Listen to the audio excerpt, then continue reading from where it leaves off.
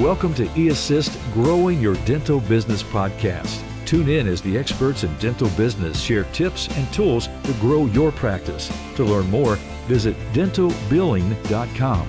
Please welcome our next guest.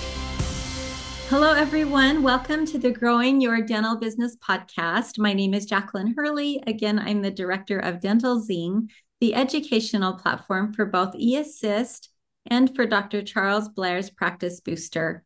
Today, we're going to be talking about implementing systems into the practice to create proficiency in processes and people. And I'm super excited to welcome Glenda Acevedo, who is a documentologist. She guides professionals in transforming company culture through speaking and consulting programs. She is a regular presence on podcasts and contributes to prominent industry publications. She is certified in systems management. She helps businesses document their own proven processes by minimizing mistakes, generating time to devote to other tasks, and by cultivating an opportunity to scale profits. She's also trained in various systems and project management platforms. I'm super excited to have you here today, Glenda. Welcome. Thank you very much, Jacqueline, for having me join you. You're welcome. This is exciting to me. So I think you're the first systems person I've talked to that I can think of. So tell us, what challenges do you help dentists or their teams solve? Basically, just out the gate, what are some of the challenges you help solve?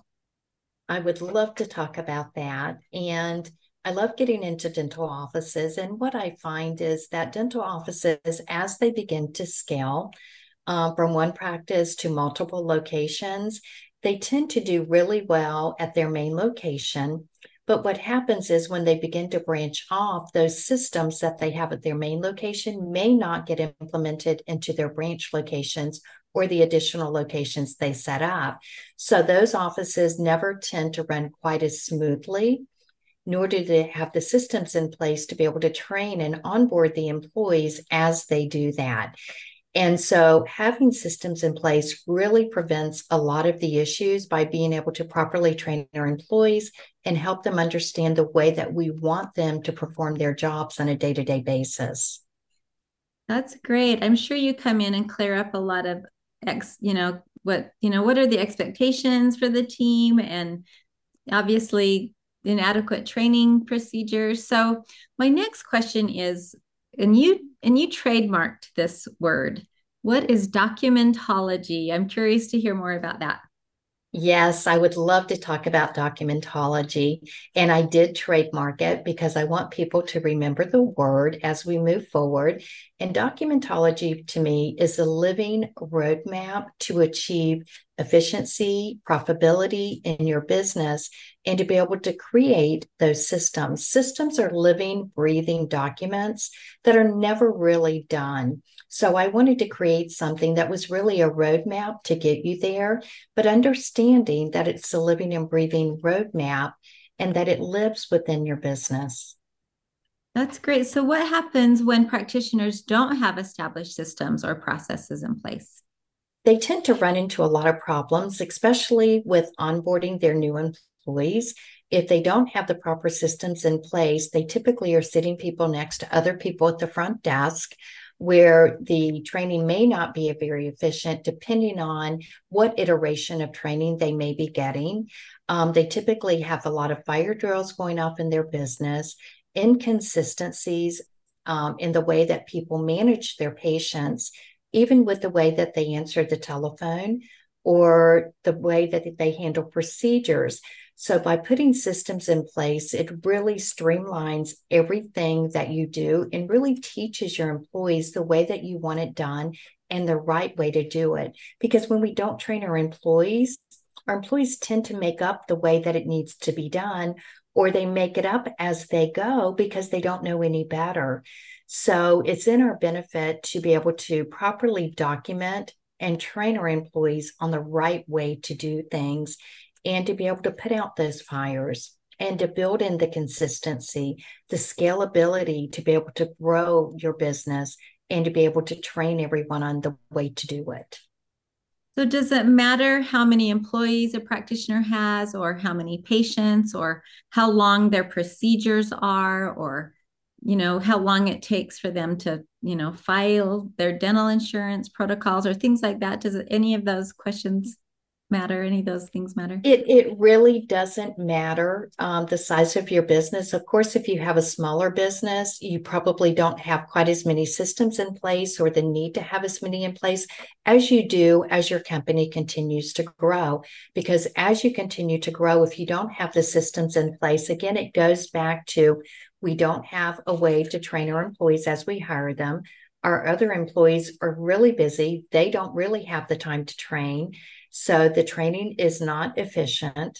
We don't have set rules in the way that we do things. So it really doesn't go back to how many employees you have, but it certainly does hurt if you have a lot of employees and you don't have the rules and the documentation in place. So to kind of give you an example of that, I'm working with a dental practice right now. It's a small DSO, and they have a main location, which is doing approximately $4 million a year, doing tremendously well. They've added on 4 additional locations. And what the owner has discovered is in the main location, things run very smoothly, like clockwork. But what he said when he steps into the other locations is that he finds it doesn't run quite as smoothly. And so this particular dentist has actually taken the time to customize a software for systems management because he really understands the benefits of the systems and having them in place. But one of the challenges that he's run into is having the time to document the systems. So he recently contacted me and asked me if I would be interested in helping him document it and actually set all of the systems up in the custom software that he's created and implement that out into his other locations so that he can replicate what's going on at his main location. That's a wonderful example. I feel like that is a common thing anymore, especially as DSOs are coming into play more and more. Yes. A lot of these dental practices and I hear every day of new DSOs popping up. I keep hearing about this doctor started a DSO or that doctor started a DSO, and I feel like your business is right on target with these DSOs that are just starting to pop up everywhere and how they need to really implement all of those systems in place. It is. It really is perfect timing. And I've talked to several DSOs. As a matter of fact, I was just in Chicago recently at the Becker's Roundtable for Dentistry, and there were a lot of DSO owners, smaller practice DSOs in the room. And a lot of the topic of conversation was around AI because that's the new buzzword that we're all hearing right now. But the other that was really being talked about a lot was systems and having systems in place when you're a DSO. And there's a lot of practices or a lot of investment companies that are in buying up practices. And what I like to say, kind of smushing them together and calling them a DSO. But what they're finding is they're running into problems without having a centralized operations, without getting everyone on the same practice management platforms. They're having difficulties. So a lot of them are moving in the direction to be able to go to the same types of systems consistently across the locations. It gives them better reporting capabilities and so forth to be able to track the numbers and to be able to train and teach their employees as well. So that was a real high level topic at almost every discussion. That's great. So you come in as documentology. Do you help train and integrate new employees into the business as well? I actually don't necessarily train. I do train employees on how to use the systems, and I put together onboarding systems to help impact that. As a matter of fact, I've recently put together what I like to refer to as systems in a box. And it's some systems that I put together around the requirements for the different positions in the dental office. How do you interview for those positions?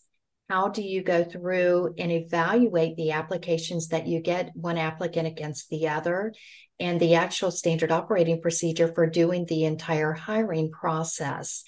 And so that's something I'm working out right now with trying to do that. I'm actually working with another DSO that just took my systems in a box to give me some feedback on it. So I'm working with several different ones, but I think it's really important that we identify the roles for our employees because everyone wants to achieve success in their role. And unless they clearly understand what that role is and to define it for them, how do they know how to achieve success? How do any of us know if we're not told? Right, right. I think that's the biggest, I don't know what you would call it, just kind of the biggest issue in any relationship, whether it's a working relationship or just a friendship relationship, is unmet expectations. And if you don't know what the expectations are, then it might never be achieved, right? That's exactly right. So I will work with them on putting together the job descriptions, the hiring package, the interviewing package, how do we interview, and all of that to support them in being able to hire the right people and put the right people in the right seats. And then I also have a culture component that's actually built into documentology because I feel like it's really important to get the team buy-in before I ever go in and start systems with the client. Because if you don't have the team's buy-in on it and their support, it's going to be really difficult for me to extract their knowledge and to be able to document it. And many times, especially for longer term employees, they're like, wait a minute, you want my information so that you can fire me and give my job to someone that costs less than I do. And that's never my goal in doing that. We want to be able to support the employees by allowing them to take vacations without stress. Yeah. If they have to take some time off to take care of a loved one or whatever the case may be, we want someone else to be able to step in and to fill the shoes for that role and to be able to support that person in what they need to take care of personally as well as professionally. And we want to be able to elevate them to higher level tasks. Ultimately, if we put the systems in place, we can delegate down lower level tasks and elevate up to higher level tasks. And so when the team really understands the goals behind that, they typically will buy into what we're doing and really support the project at that point and really take some ownership in supporting the business owner and being able to do that. That's great. I think that sounds really great. And it sounds like this program that you've got in place, the systems in a box, could benefit an individual practitioner as well as a DSO. Absolutely. Yes. Good, good. So, what are the 5 myths of business processes, and why do most people fail at systemization? I think that's always a really interesting question. I'm so glad you asked it because most people, when they think about systems, they automatically think about McDonald's. And McDonald's is probably one of the best and most systemized businesses in the world when you think about it, because you can walk into any location in any part of the world and get the same hamburger and it tastes the same no matter where you go. And they're made by teenagers. That's what you call putting a system in place, simplifying it enough to teach a child how to make it in any part of the world. So when people think about doing it in their own businesses, they stack their standards up against what McDonald's does today. But what they don't take into consideration is that McDonald's started this process more than 60 years ago on a basketball court. And they actually lined up people around the table and they practice how do we get the ketchup, mustard, and onion and the hamburger together wrapped in a bag and out the window efficiently. And they did not discover the secret behind that overnight. There were a lot of changes as they figured that out and shifted people around and changed the machinery that they used. So a lot of people think they need to start with the highest standard. And I always encourage people to just get started. It doesn't have to be perfect. And one of the other areas they really struggle with is I simply do not have the time to build out 100 different systems in my business. But you're thinking about it at a much too high of a level. You really need to bring that down and focus on either, there's 2 different ways I like to look at it, is either focus on 20% of the systems that's producing 80% of the work, 80% of the revenue in your business, or focus on what types of fire drills or breakdowns are you having in your business, and focus on just fixing those things. And then you can always go back and build out a little bit as the time as you go. So it doesn't have to be done overnight. And then the other thing that really stands out for me is people think it steals the autonomy of them being who they are. But really, it doesn't. What it does is when you take care of answering a lot of the simplest questions in the business, and you stop people from having to ask the same questions over and over again, it actually frees you up to have more autonomy, to be more creative in your business, and to be able to work more on your business rather than in the day-to-day of your business. So that's where most people really get trapped in their own thinking. And so if they just open their mind up and to think about it in a little bit of a smaller way and to simply get started. I think that's amazing. That sounds like those are some really, I think you've hit some myths right on the head. Like people just think it's too overwhelming. Yes. I think people feel like, there's no way we can get a system in place that quickly. And I love your McDonald's example. So we just took a trip to Europe actually, and we didn't eat at McDonald's, but we ate at a Five Guys hamburger place. And I have a Five Guys down the street from me, but I had never eaten there. And so when we went to this place in Europe, it was like, wow, these are amazing hamburgers. And it started in the US, and and they have a system in place. You could tell everything was in place there. And like you say, it just takes a step-by-step process. It's not like it has to be perfect from the get-go. And I love that. I know sometimes I'll get tasked with a job and I think, oh, we got to do it right this time. We can't just throw it out there. But I think there's something to be said for throwing it out there and then making some mistakes and learning your mistakes along the way too. So I think that's really great advice too. I love that. So Yes. Glenda, what is it that motivates you to keep helping these dental professionals? Well, I tell you, I love the dental community as a whole. I've been a part of this community for almost 3 years. I started out simply marketing to the community when I worked for another company. And all of a sudden, almost overnight, it felt like it happened over a year, but I just continued to make connections and to meet people, and then started going to conferences and really became part of the community. And so I stay in the dental community because I simply love the people and I want to support them. And there's so many ways that I feel like I can support them with helping them put systems in place, but I want to help them with their retention. I want to help them with their culture. I want to help them with their case acceptance. And so there are so many different avenues. And I recently as a matter of fact, we made the announcement today on LinkedIn and Facebook, but I've joined a group of 2 other individuals, and we're calling ourselves the Practice Collaborative. And we're really focusing in, and that's with Shireen Washington and Jonathan Bonanno. And we are focusing on going into practices together and being able to help with case acceptance, the culture, and with helping them build out the system. So as a team, we really want to go in and help resolve the issues that most dental practices are facing today. And so we came together with all of our strengths to be able to support the community. And so we all feel passionate about who we support and really want to do the best we can for all of them and to really just give back. That's great. That's really great. Well, I'm excited that we're having this podcast on the day that you made this announcement. Yes.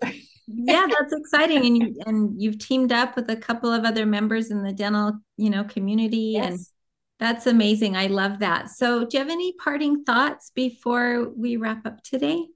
I do. And I always like to leave just one thought with people when I leave. And I just want to encourage you to go back to your office tomorrow and just pick one system, just one, and start documenting it out step by step, and encourage you to introduce it to your team members and implement just that one system in your business this week. So just start small, but just get started. I think that is the best advice of all. I think that's perfect. So what is the best way to get a hold of you if And I know you're running a promotion for this podcast, and that is to the first couple of practitioners. That means two. The first two practitioners, you will offer $500 off of their customized proposal, since everything you do is customized to what and tailored to exactly what a dental professional needs or a practice needs, or just with their team or whatever. So that's a really great promotion. So what is the best way to get a hold of you to get this promotion? Well, you can contact me at my email address, which is glenda@glendaacevito.com, or you can go to my website at glendaacevito.com and book a strategy call. And it is a free strategy call. And I'd love to speak to any of you to be able to discuss your project and to be able to scope it out for you. And I'd love to offer you that $500 off today, as Jacqueline said.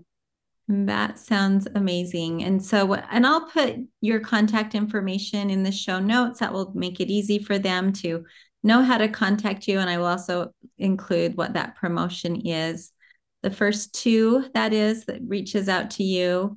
Thank you so much for joining me, Glenda. Our goal as part of this podcast is to offer tips and tricks to help dentists grow their business. And so if you are looking to improve efficiency, if you're looking for more profitability and production in order to reach your business goals, reach out to Glenda. She can not only help you get organized, but I think her service will help you become a little more stress-free on a daily basis. That's what I believe for sure. So thank you, everyone. Thank you, Glenda. I appreciate you being here today. Thank you very much. The purpose of this podcast is to interview the consultants within our eAssist Consultant Network. This podcast is for informational purposes only. For more details, please visit the homepage of this podcast platform at dentalbilling.com. Thanks for listening.